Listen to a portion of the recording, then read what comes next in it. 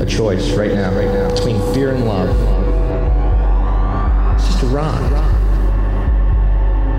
Out of the dark night of ignorance and into the shining light of truth. Expounding reality. A population of citizens capable of critical thinking. We don't see things as they are, we see them as we are. There's a level of reality where everything dissolves into an ocean of energy. We empower our experience by insisting on our authenticity. That's very profound. Very. Expanding reality. Welcome to Expanding Reality. I'm your host, Brandon Thomas. This week we have Mark Gantt on the show. He is an actor, a writer, director, an egoless husband, and a humble father. His 2010 Bannon Way trailer will be linked in the show notes. You guys check this thing out. He wrote, directed, acted, everything in it. It's a really cool thing with a great cast. On this episode, guys, we covered a lot of really cool topics as far as his career in Hollywood, as far as what he does, and also we have some fun with it. I introduced him to the Mandela effect, and it's a lot of fun. So you guys check this episode out. Amazing dude, one of my favorite people I've ever talked to in my life, Mark Gantt. Thank you guys so much for listening today. We have the great Mark Gantt here with us. Mark, how are you today, buddy? I'm fantastic. Excited to be here. Yeah, right. Writer, director, actor, egoless husband, and amazing humble father here. So you check a lot of boxes, man, and I've been looking forward to speaking with you. You've got an amazing career. If you don't mind, just tell my audience just a little bit about yourself. I started in the film industry, from the ground up. I started as a PA to a driver to the art department, and then worked my way up into being a prop master on, $75 million movies, and then decided, I really want to be an actor. That's really why I came here. And so I transitioned out of that and started taking some acting classes and started acting. And while I was doing that, I was like, God, I really like directing. And so I started directing some shorts, and then I started writing. And so then I sort of transitioned out of all those into, becoming a writer director. And at one point created my own show for Crackle called The Bannon Way, that I co-wrote, created, produced, starred in. And it was just it was a great experience for me to learn that I can, I can create my own sort of version of my life, and not have to be waiting for somebody else to cast me, to tell me what I can do. And so it's perfect. So, yeah. And I like the many hats element of it, because you did ground up it, which now, it just makes you more versatile. It makes you more apt to do any job. And then you can layer your experiences and your understanding from those different perspectives that you had in the industry. And I think it's awesome. So I do want to talk to you about the Bannon Way, because that is such a cool deal. I mean, the cast alone is incredible. Thank so you. The story's great. You're the lead, of course, and it's very well acted in, very well directed, very well written. I even like the murder assassin chick trio, which your wife plays one of. Yeah. And Yes. So you've got a killer cast in this thing. So it was made in 2010, and actually what I'll do is I'll go ahead and link the trailer in the show notes, the YouTube trailer. So people can just click directly on that and they can kind of see what it's all about. But your co-stars there, Vanessa Marcel, she of course was the love interest in The Rock. She was Nicolas Cage's girlfriend. Gabriel Tigerman, which not only incredibly talented, dope-ass last name. So I get why you got him. And then, of course, your wife, Brianne Davis. And then Michael Ironside, man. He is like on my bucket list to talk to. Such a cool actor. He has been in some of the most fun films. Of course, Total Recall, Starship Troopers. I mean, all sorts of cool stuff. Top Gun. And then also he was in Synchronicity with your wife as well. And I like how it all wraps around together. So tell me about that and how that came about. Well, the project itself started with a frustration with my acting career. I was doing really great stuff in class. My teachers felt that I was doing really great work, but I was not getting the opportunities in the real world. And so I sort of, was hitting a wall with that. And I was in a class, and my teacher, I've told the story, but my teacher at the time was giving a critique to my scene partner, and he was basically telling her that her famous sister, was not as talented as her, but she had to build her own door and walk into it. Like she had to create her own career. Like she couldn't try to duplicate what her sister had done and or expect that it's supposed to go that way. And so I came home and just something hit me, and Brienne, who was my girlfriend at the time, was there, and I came in and I wrote, "Today I quit fighting." And it just felt like I was always trying to like make it happen, wanting somebody to cast me, wanting somebody to do this. And I realized like, I know how to make movies. I know how to do production. I know how to write. I know how I was doing. This is what I was saying. I was sort of starting to direct. And so I wrote down a list of 3 people that were writer directors that I knew wanted to work with me, instead of people that I was trying to go after that didn't know who I was. Yeah. And one of them was this guy, Jesse Warren, who was in class, and he had written a script the year before that he handed me and said, "You're perfect for this part. Like you're the guy." And it was a little too similar to another movie that was already out, but I love the character. And so I came to him and said, "Hey, what if we do something different? What if we make a short film out of this and we rewrite it and we sort of create something out of this?" And, long story short, we sort of decided it could be a web series. And then out of the web series, was like, wait, what's a web series and how long do they have to be? And we're like, we don't really know, but a friend went to Sundance and sold a movie. We're like, well, what if we did like a feature length that's also cut up as a web series, and then we can sell it as a full feature. And then we have a DVD sales and, that way. And cut to, a year and a half later, writing every day, creating, the first 2 episodes, a trailer.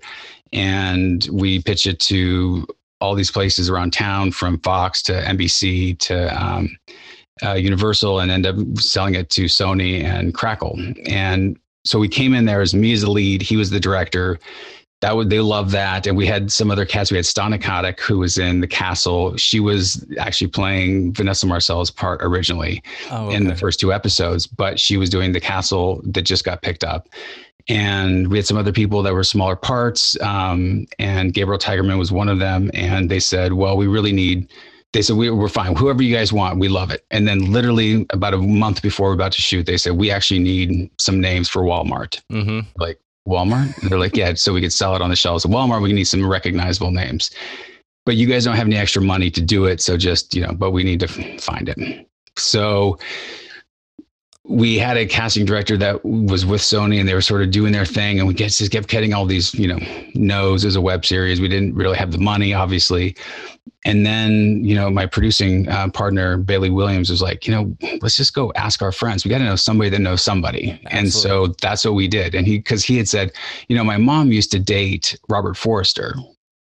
And I was like, because he's on her list. And he's like, yeah, I know. And I'm like, okay. He's like, I could text him. I'm like, you can text Robert Forster? Yeah. And he said, yeah, let me text him. So he texted Robert Forster and said, can I send you this stuff? These guys are great. And so sent him the stuff. And he said, yeah, let's meet for lunch. And we met at his place over at this restaurant that he was there every day, the same restaurant that Quentin Tarantino walked in and gave him the script for, his, like what he talks about, like changed his life, Jackie Brown. Yeah, Jackie Brown. And so we met with him there, and he was just like, he was yes from the beginning. He's like, I love what you guys did. You guys are smart. You guys are, really, really like this. And so we got him. And then I had another friend of mine who was my agent, was our agent. And he said, what do you guys need? What about like somebody like Michael Ironside to play your uncle? I was like, yeah, that's exactly what we need. He's like, well, I actually know him, so I could actually send him a note and see if he would be willing to talk to you guys. Same thing, same friend of a friend kind of thing. Send him the stuff that we had done. And then we, again, met him for lunch. And he was just great. He's like, just so you guys know, people usually hire me to sort of watch the director on projects like this, because you guys usually don't know what you're doing. And then the actors, haven't really done this before. So I'm here. We're both so intimidated, thinking, oh, if we say yes, he's going to just take over the whole thing or whatever. And he's like, nah, I'm just kidding. And, that's good. And he was great. And they were just, they couldn't have been the sweetest, more sweet. They were just like the nicest guys ever. And Vanessa came through a friend of the casting director, actually. And she said yes immediately, and she was fantastic. She was from day one. She was gung ho. She was on board to do it, and everybody was. It was one of those ones where I was like walking down, in this corridor of this huge warehouse where we were shooting, and there's like an electrician up on the thing. He's like, "Hey, Mark, how's it going, man? Good shoot so far." And I was like, this is like an idea in my head. Yeah. Into 2.5 years later, and I'm on set, and there's like 70 people manifesting my vision right here, and it was such a powerful moment. I was like, oh, right. Because I was so caught up in it, like, just like, you're just trying to do everything. But there was that moment. I was like, oh yeah, that was just started as an idea of like, I'm tired of fighting, to I'm driving a brand new Jag with this like expensive suit on, with these guys that I like, some of my, some heroes in terms of actors. So yeah. It's incredible. And it's such a cool project, man. It's so well shot. It's real. I got, even just off of the trailer, man, you get like this real lock stock kind of idea about it. Mm-hmm. But it's a fun thing, and it's very well casted, very well written. Like I said, it's awesome. So again, I'll link that in the show notes. You guys go check that out for sure. I wanted to ask you about something that you were talking about manifesting your reality in a whole. Are you a subscriber to that idea? For sure. Yeah. Yeah. And not even the whole woo-woo element of it. There's a lot of people, like Rhonda Byrne's The Secret. Everybody took that and was like, why don't I have a Jaguar right now? I wanted one. I wrote it down in this book, and I didn't put any work towards it. I didn't do anything. Right. But you took the steps. And so when things start aligning like that, that's really when you not only take control of your life, but you stop fighting the flow of the river. You point your feet down and you let it go, because that is your river, and you realize that you are creating your reality.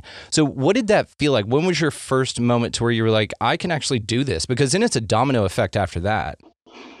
Yeah. it's an interesting thing, because yes, that, there's you make the decision, and the whole world conspires, in your favor.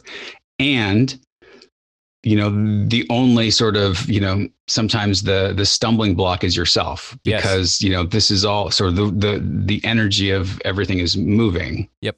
And if you're the rock stopped as the everything is just passing you by because of whatever fear, resistance, all those things that can come up. So, I think that the biggest thing was showing up every day and going past that sort of stuck place where, let's say, like Jesse and I disagreed on a certain thing, early on. And it was like, okay, is this where those, we just go, we're not going to work together because he thinks it's this way, I think it's this way. And we both said, okay, I'll compromise. And we move forward, and we got to this next thing. And something started happening when, we started to get things together, and we felt really good about it. Yeah. And we felt like we have something special. We got like sort of this lightning in a bottle. And then we started pitching it to some people in town. And this is before we shot anything. And we got this is really great if you guys were like bigger names. It'd be great if you guys had some more money, because no one's really paying for this kind of stuff. And so that at that moment, we were, up to that point, one of us was always like more optimistic, at some point in the journey. And at that point, we're both like, wow, we're like, I guess we're not gonna be able to make it. Yeah. And something, I had a dream that I saw us making it. And I woke up the next morning, I texted him, I said, let's just shoot it ourselves. Like, let's shoot like a trailer of the first 2 episodes, or the episode, and just, so we have something to show these people and go, this is what we can do. Yeah. And we were already doing some sort of camera tests and stuff, but it wasn't, and even then we were like, this is it. It's just, if we had a better camera, we had a thing. And we did that. And we like a month and a half later, Valentine's weekend, we shot this thing for 2 days. We got all these favors. I, called up Jag. I got a Jag for free. They dropped it off for the weekend, brand new XF. Had never been, it's not even out in the US at that point. And we had these amazing locations and got this hotel for free because, we said we were student film, and like all this stuff was just like, that's where it was like, it just started going, it's all like falling into place. And we had put together this website so that we were able to send people to the website to say, hey, this is what we're thinking. So we had, at the time, BMW had these short films. I don't know if you ever saw them, but it was like directed by, like Wong Kar-wai to, the RSA guys, to Tony Scott. And we saw those and we're like, yeah, I'm like, I'm him. So our site was full of, all these like name actors, the trailer for, the BMW films, and said, this is the show that we're trying to make. And we bought into it, we believed it. And then so everybody else believed into it. And I remember even the first day, the DP and I were talking, and he was saying on the first day of shooting, and I was looking at the, some playback, I was like, oh my God, it looks amazing. And he said, yeah, but you guys created it. Like, you guys had the vision. It's like, yeah, I'm just putting this, you guys got you even got the props, you got this, you got all these favors and all this stuff. And it's like, that's where it's sort of like this magic started to happen. And so when we were able to do that, and then, wanting it to be done within 2 months, and it took 9 months to get finished, those 2 episodes, had we finished in the 2 months. And this is where to me, it gets a little woohooey, because we wanted it done in 2 months. We wanted it done by April 30th or something.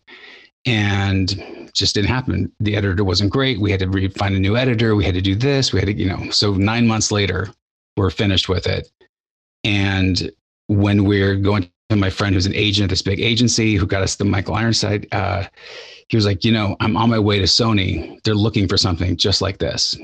Now, 7 months ago, they weren't looking for that. Exactly. And yes. So that was another sort of click for us. We're like, oh yeah, like you got to trust, you got to keep showing up. Cause we could have stopped, when it wasn't working. We could have said, this is not, it's just not going to, whatever, or force it, or try to get it out there anyway, even though it wasn't perfect. And it was never going to be perfect. It was never perfect, and it will never be perfect, but to the best that it could be. And so I think those are those 2 moments for us where it was like, we had our own control of it by just doing it. And then when we were out of control, like we're so powerless of the whole process, it just sort of started taking off itself. And that's where it just sort of, within that though, is always just, it's not just like a, like life. It's not just like a kind of thing. Mm-hmm. It's like, there was they agreed, and the lawyers and a thing, and biz affairs, and there's a financial crisis, and everybody's like freezing up. Nobody's got any money. Okay, let's wait till next year. All these little things. And yet there was still like sort of this flow that was like above all of that. That was like, yes, that's what we're supposed to do. See, this is all working together. Wow, this feels really good, kind of thing. It's amazing. And the way you put it is perfect, because it is part of the story. You've got to have that dichotomy. You have to have the things that work out unbelievably well, and the things that just kind of seem to be a little bit of a roadblock for you to tell the universe. That's, in my opinion, the universe's way of saying, okay, are you sure you want this? Because if it is, we can keep going, but you need to show me that it's worth it to you. Right. And to your perfection element of it, I think it's great. It's wonderful. But have you ever heard the thing in art that there's no finished works of art? There are only abandoned works of art. As a musician, I can tell you, no songs are ever done, right? You just kind of go, okay, that's good. I like that. And then you move on with it. So I wanted to ask you, because you have been into some more of the esoteric films. You've done some more directing, writing, and acting for some more esoteric type of things, which makes me think that you are either it just worked out that you got those deals and so you wanted them because you believed in the project and the people involved, or is there an undercurrent that you're kind of interested in things like the paranormal and things like extraterrestrials, things like the ancient, like the movie Foe with the archaeology guy that did the Babylonian trends, right? That kind of stuff is so cool. And then of course, Night Visitor and Night Visitor 2. I mean, these kind of had these elemental or these paranormal type elements to it. Is that something that's of interest to you? You know, not entirely. It's not something that, you know, it's not something that I'm like, I lean into, but it was one of those things that, again, on some sort of, you know, other level of like, oh, I'm sort of drawn into these sort of projects like this. And it's not that I had sort of led with that. It just sort of happened that way. And all those projects were these really like, and, you know, how did I get that? Yeah. How did this happen? This just happened like this. And, you know, in a weird way, three of them were all tied together from like one person, sort of led to these other three things, which was really weird. Yeah. So interesting. Okay. I didn't have anything in I've never been the guy that's been that interested in it, to the fact that I would want to do something like that. It just seemed to be sort of drawn in some weird way to it, Yeah, and it's just fun, to take yourself out of your day to day to do stuff like that. I mean, it's just cool. And I'm sure you hung out with some people that were big believers in that. Did they give you any crazy stories or anything like that about? Maybe- Well, yeah. On Night Visitor too, we had Chip Coffey, who is the sort of like the guy that's like the paranormal, the real deal. Like, and we, to listen to him talk about, even when we were doing it, he was talking about, as we're doing this one scene, he's like, oh, well, there's, this happened to me once when, we walked into this house, and he's like telling us about how the spirit was there, even though it was supposed to next door. And so they had like come by to, like, they're setting up, all the cameras and stuff in this one other house, even though it was supposed to be in the main house in this house next door. And as everybody was setting up, it was like the spirit that was supposed to be next door showed up at that house. And, and they were just started getting everything ready, and everything was falling apart. Like the wires kept getting unplugged and the stuff. And so by the time they got to that house to shoot something, nothing was there, but it was all at the other house. It was next door. So, it was next door. And so, we were doing this thing here, and he was just saying, hopefully he's going to show up, because we were all getting ready to act. He's like, hopefully this shows up, because he might be next door, Yeah. Send the bat signal out, or just somebody run over and get him. He's at the wrong house. We gave him the wrong address. Yeah. The wrong call time, wrong address. Right.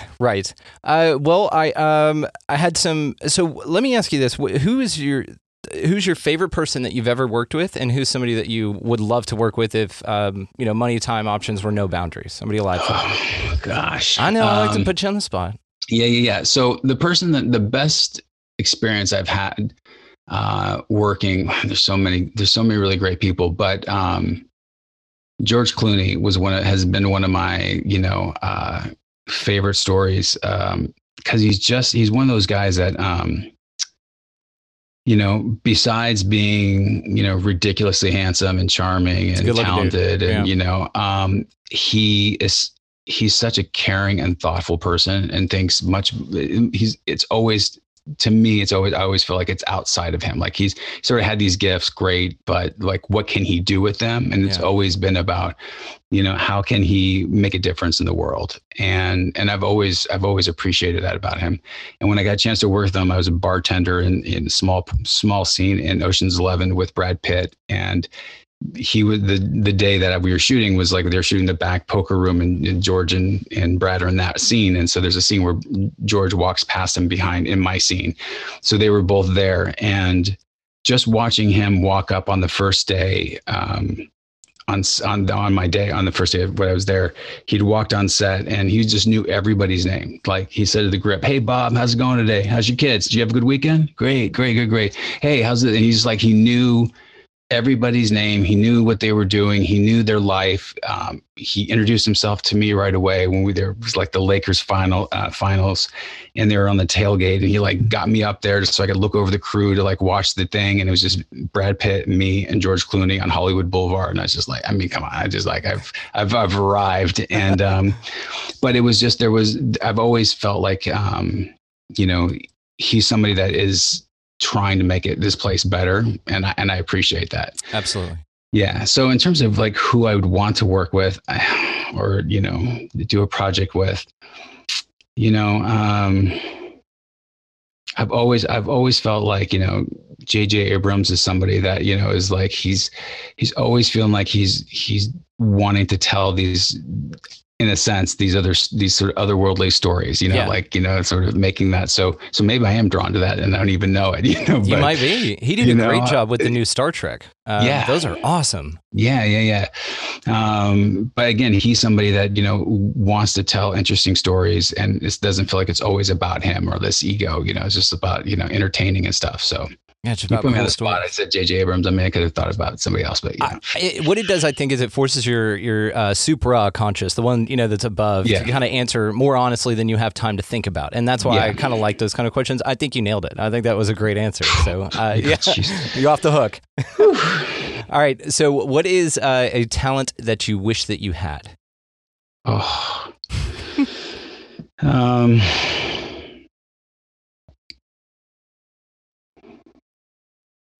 There's so many that I wish that I had. This was my wife's question, by the way. I asked her if she wanted to ask something, and she said I love that. that. Yeah. Hers was memory. She wants a perfect memory. Oof, that would be nice. So you can memorize everything. You wouldn't have to misremember lines or anything like that, right? Yeah. It's funny that you say that, because that's literally, like, I was just thinking, what, as an actor, that was the thing that it was like this sort of anxiety of that I would forget the lines. Because when I was 5 years old in my first play, I forgot my line, and I didn't know that I forgot my line. Like, I had forgot the line, and then it went, and it was like, I forgot my line. I forgot to steal the watch. I forgot this whole thing. And so I've always been like, what if I'm going to forget the line? But a talent,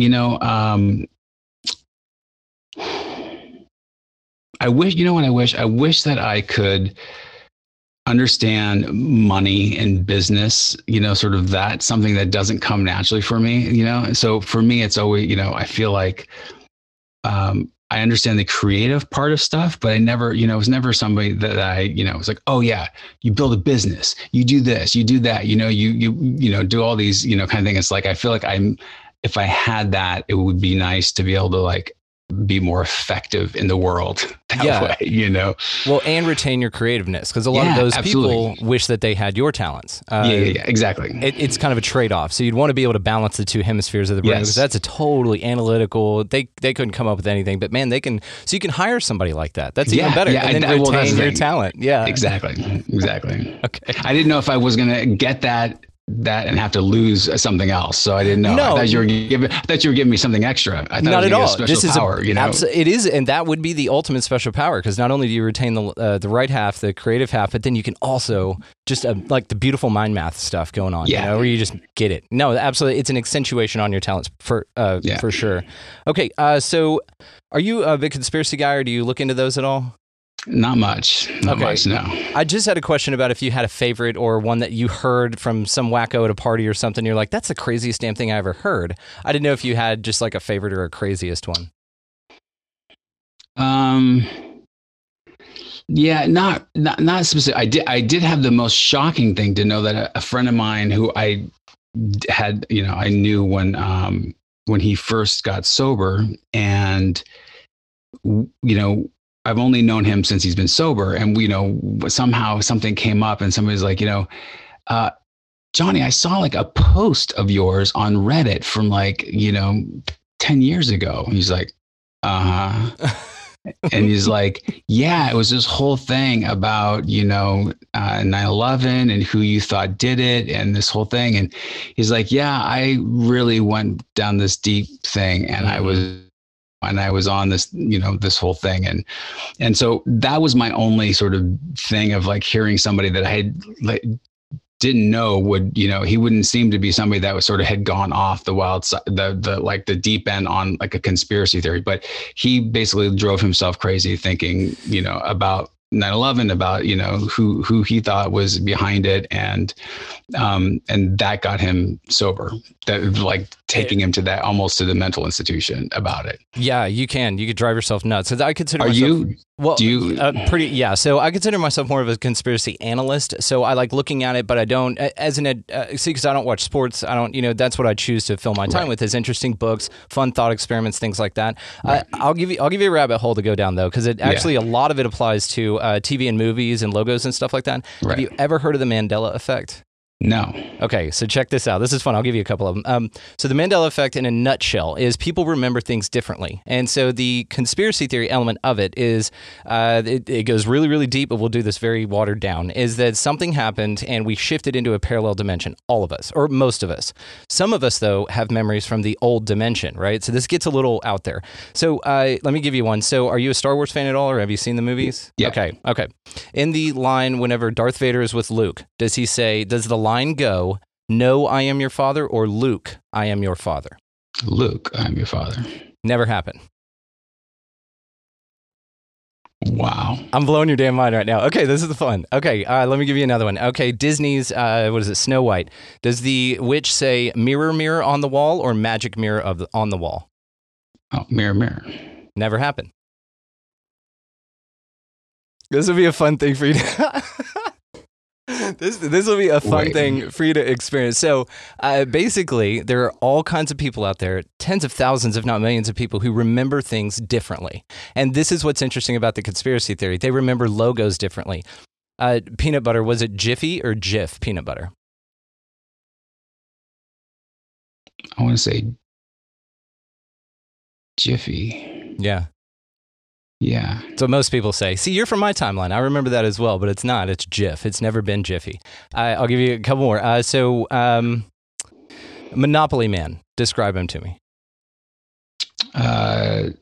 Top hat, tails, walking, sort of in a walking position kind of thing. Like, with the money bag? Yeah. Did he have anything on his face that you can remember? There's like his little eyepiece. The monocle? Monocle, yeah. Never had didn't it. have it. Isn't that crazy? Dude, so these are the ones that are fun to me. It's not 9/11 and people dying, you know what I mean? These are the ones that I find interesting. Okay, let's do Curious George. Did he have a tail or no tail? The monkey. No tail. No tail is correct. Now, a lot of people, well, in this timeline, right? It depends on how you view it. But isn't that a fun one? Yeah. Interesting. You got to check it out because there's a ton of them, man. A lot of them have to do with so movies. when did this happen? When was this? Yeah, so there was a psychic or a lady that does psychic stuff.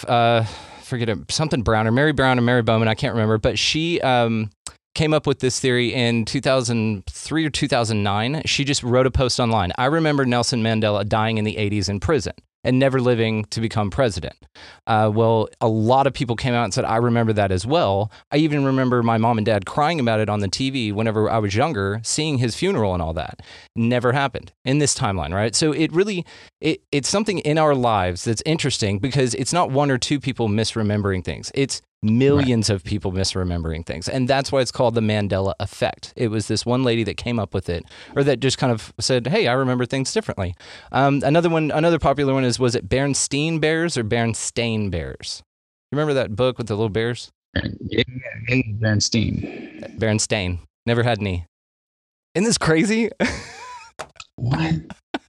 Not the direction I thought this interview would go, by the way. I just wanted to have some fun with it. I didn't know if you'd ever heard of it, and a lot of it has to do with movies, logos, things like that. It's a fun rabbit hole if you got some time, man. Just, the internet, so just have fun with it. I'm going to be obsessed with trying to figure this out, yeah. They actually made a movie. It was a pretty low-budget movie about it called The Mandela Effect, and it's pretty good. It's got all these in there, Right. And it's got to do with this dude losing his damn mind, about it, and it really affects his day-to-day. As long as you just have fun with it and you don't let it affect your day-to-day, right. I think it'll be fine. But it's a fun little thought experiment to go down. So enjoy that. You're welcome. Yeah, thanks. Yeah, Brienne's going to be like, why did you do that? Yeah. Okay, give you an easy one. Genie bottle washes up on shore. You got 3 wishes, unlimited. You can't wish for more wishes, of course. But other than that, go for it.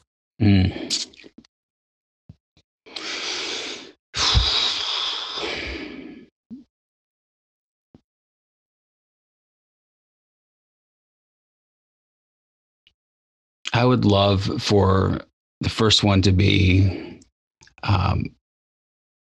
that we didn't see color or race as what a difference in any sort of negative way, as much as we're just all the same people. Yep.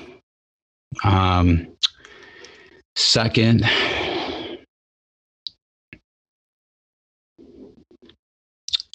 that there was a pill like in Hunger Games that I could eat whatever I wanted, take this pill, throw up, continue eating like it was like I had never had anything. Okay.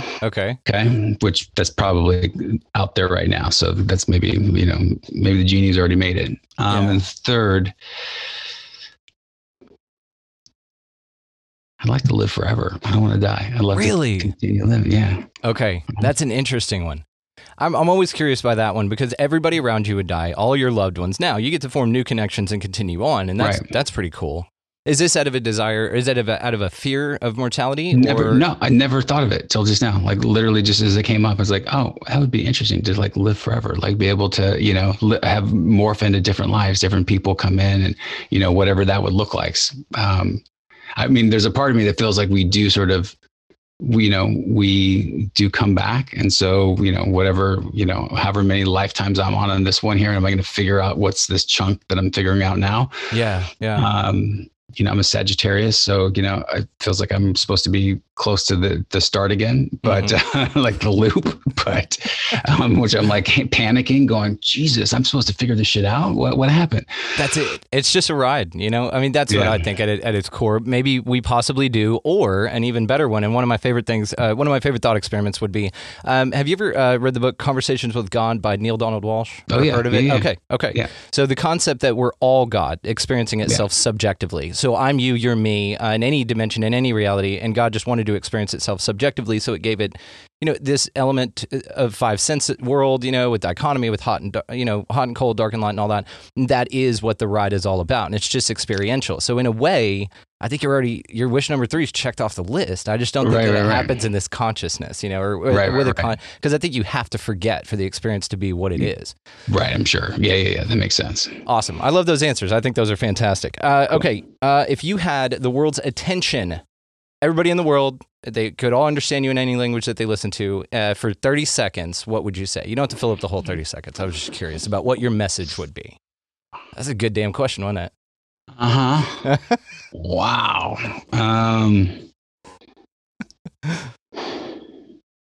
Everybody's looking at me. Waiting. Everybody. I'm not editing this. This is just going to be you hanging out and me sipping tea.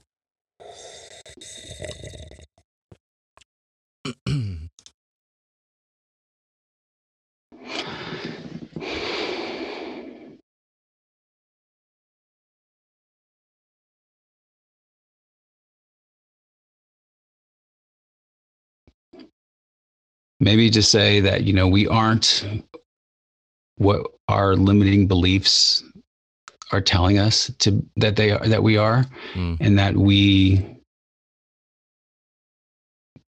are more powerful and more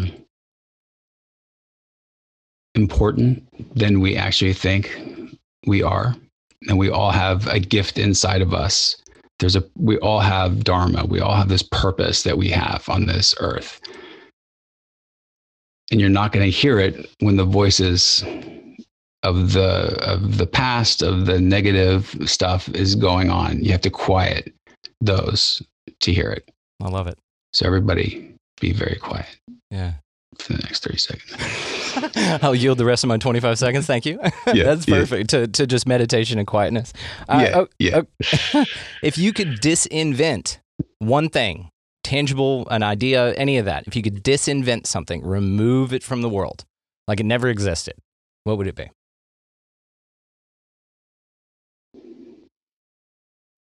These questions. Yeah. Oh my gosh, you're expanding my reality here.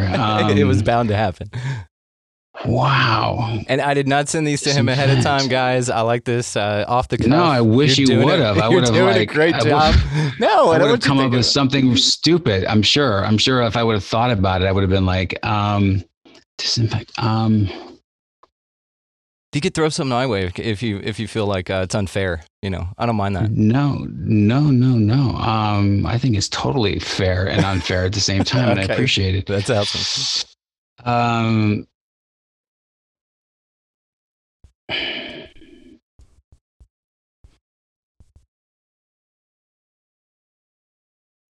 Wow, I don't know. Yeah. What would that be? Do you have that? Nazis. What's something have you? So here's the deal with this question, and this is why it's hard. No, don't. It was a kind of an answer, but kind of a joke question. Now, if anything was uninvented, right? If you had the power to just erase it, okay? The implications of that are twofold. Number one, nobody would have realized that it was even here to begin with because it just wouldn't exist. Therefore, the memory of it wouldn't exist, right? It's not like a Mandela effect. Number two, if anything that you choose to take away, it could change anything in life, right? So let's say, and this is going to sound horrible, but just follow me on this. If the Nazis were never here, maybe the fact that they were here is the reason the world is not in much horrible shape, right? I think everything has a place, no matter how horrific, because it teaches everybody lessons. It gives us the opportunity to all come together, but you may not have met your wife. You may not have had your beautiful son. You may not have been doing the things that you're doing if you could eliminate something, right? Because even the worst things, fear. I mean, even fear is something that motivates you to move forward. And so it's a tricky question that I don't know how to answer, but I would say Nazis though. So I can appreciate that answer, and at the same time, the first thing that you said, I think, is absolutely spot on. And without getting political, I think we've seen our country go through some major shifts that that have happened, and I think if we hadn't had so much sort of darkness on one side, and that there might not have come to light, that we wouldn't be able to see this and be able to say, oh wow, look, we got some issues we need to take a look at. So without that, we maybe not, you don't get that sort of breakdown before the breakthrough kind of thing. So absolutely. And even the dichotomy is what's so interesting about it, because we do live in a world of dualism, right? It's a dualistic nature, and you have to have one to know the other. But if gun to my head, I'd say just hatred, man. Just people that are shitty to each other, man. I think that's the biggest one right there. Okay, let's do, because I know we got to wrap it up here. Let's do one more. Okay, I'll tell you right now, I do not like that little giggle that you just did, because you're just like, oh. Well, because I've got kind of a softball, and then I've got another one like the last one. He can barely do the other one. Wait till he gets this one. Jeez. Okay. Let's do a softball then, and I'll tell you the other one before we wrap it. You don't have to answer it. Okay. Dinner with 3 people, alive or dead, anytime in history. Anybody, right? What would 3 people that you'd like to just sit down, have an evening meal with? Hemingway. Okay. Lady Diana. Okay. Let's go Marcus Aurelius. Let's just throw those 3 together. Yeah, why not? And language is no barrier, by the way. There'd be some sort of universal. Yeah. Okay, I like that answer. That's perfect. Do you want the question I was going to ask you? Yeah, please. I'm afraid to hear. What is one thing that you wish you could unsee? Oh. I think I could answer that. What would it be?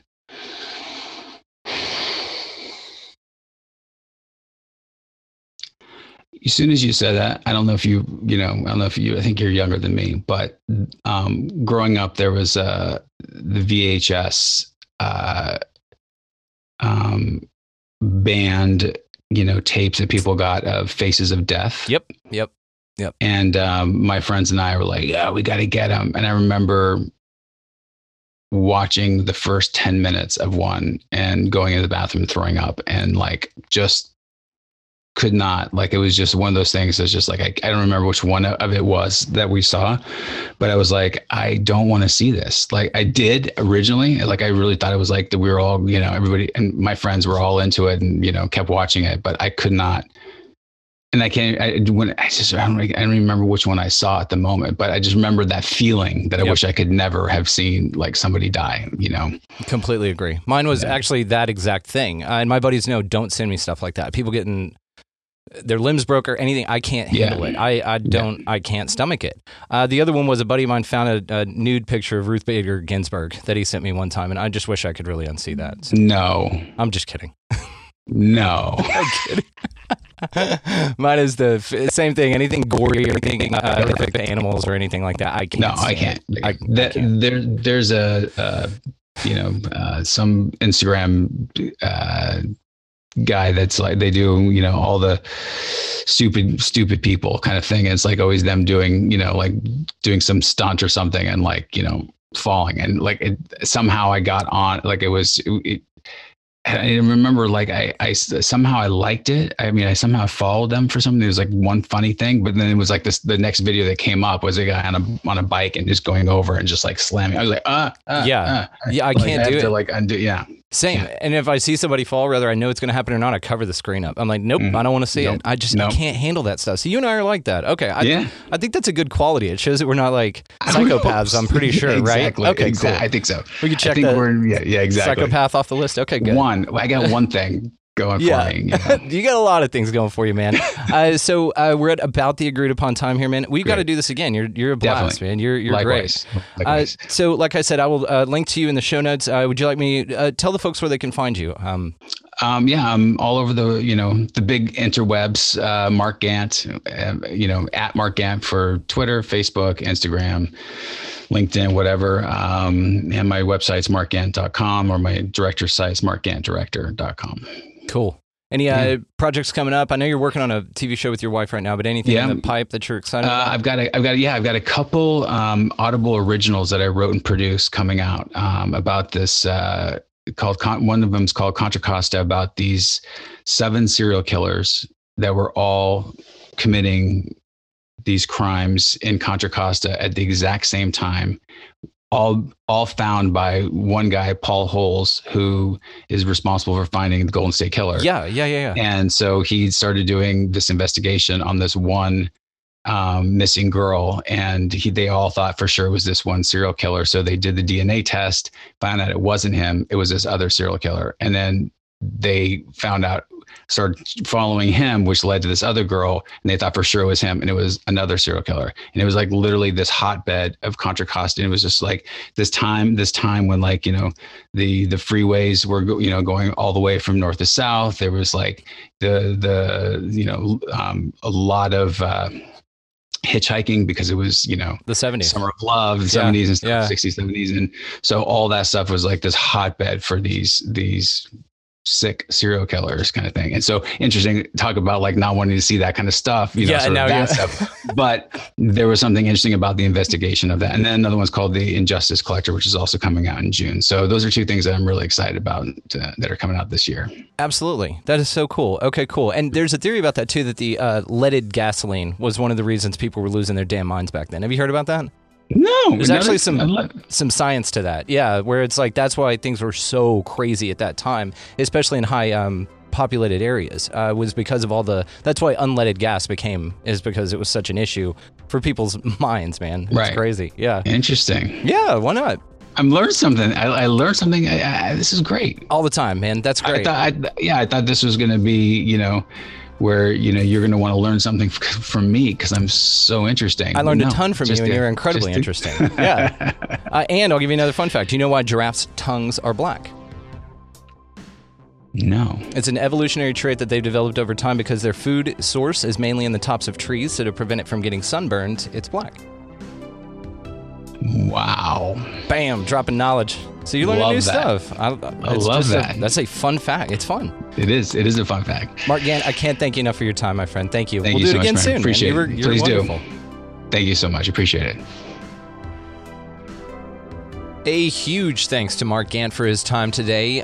If you guys would like to find him, all the ways to do so are down below in the show notes there. Thank you guys for listening. We really do appreciate it. It wouldn't happen without you, so thank you. Any feedback that you want to give to the show here, it is going to be, we are found on Instagram, Facebook, Twitter. If you want to email the show directly, it's going to be at expandingrealitypodcast@gmail.com. Thanks again so much for your time, and y'all be good to each other.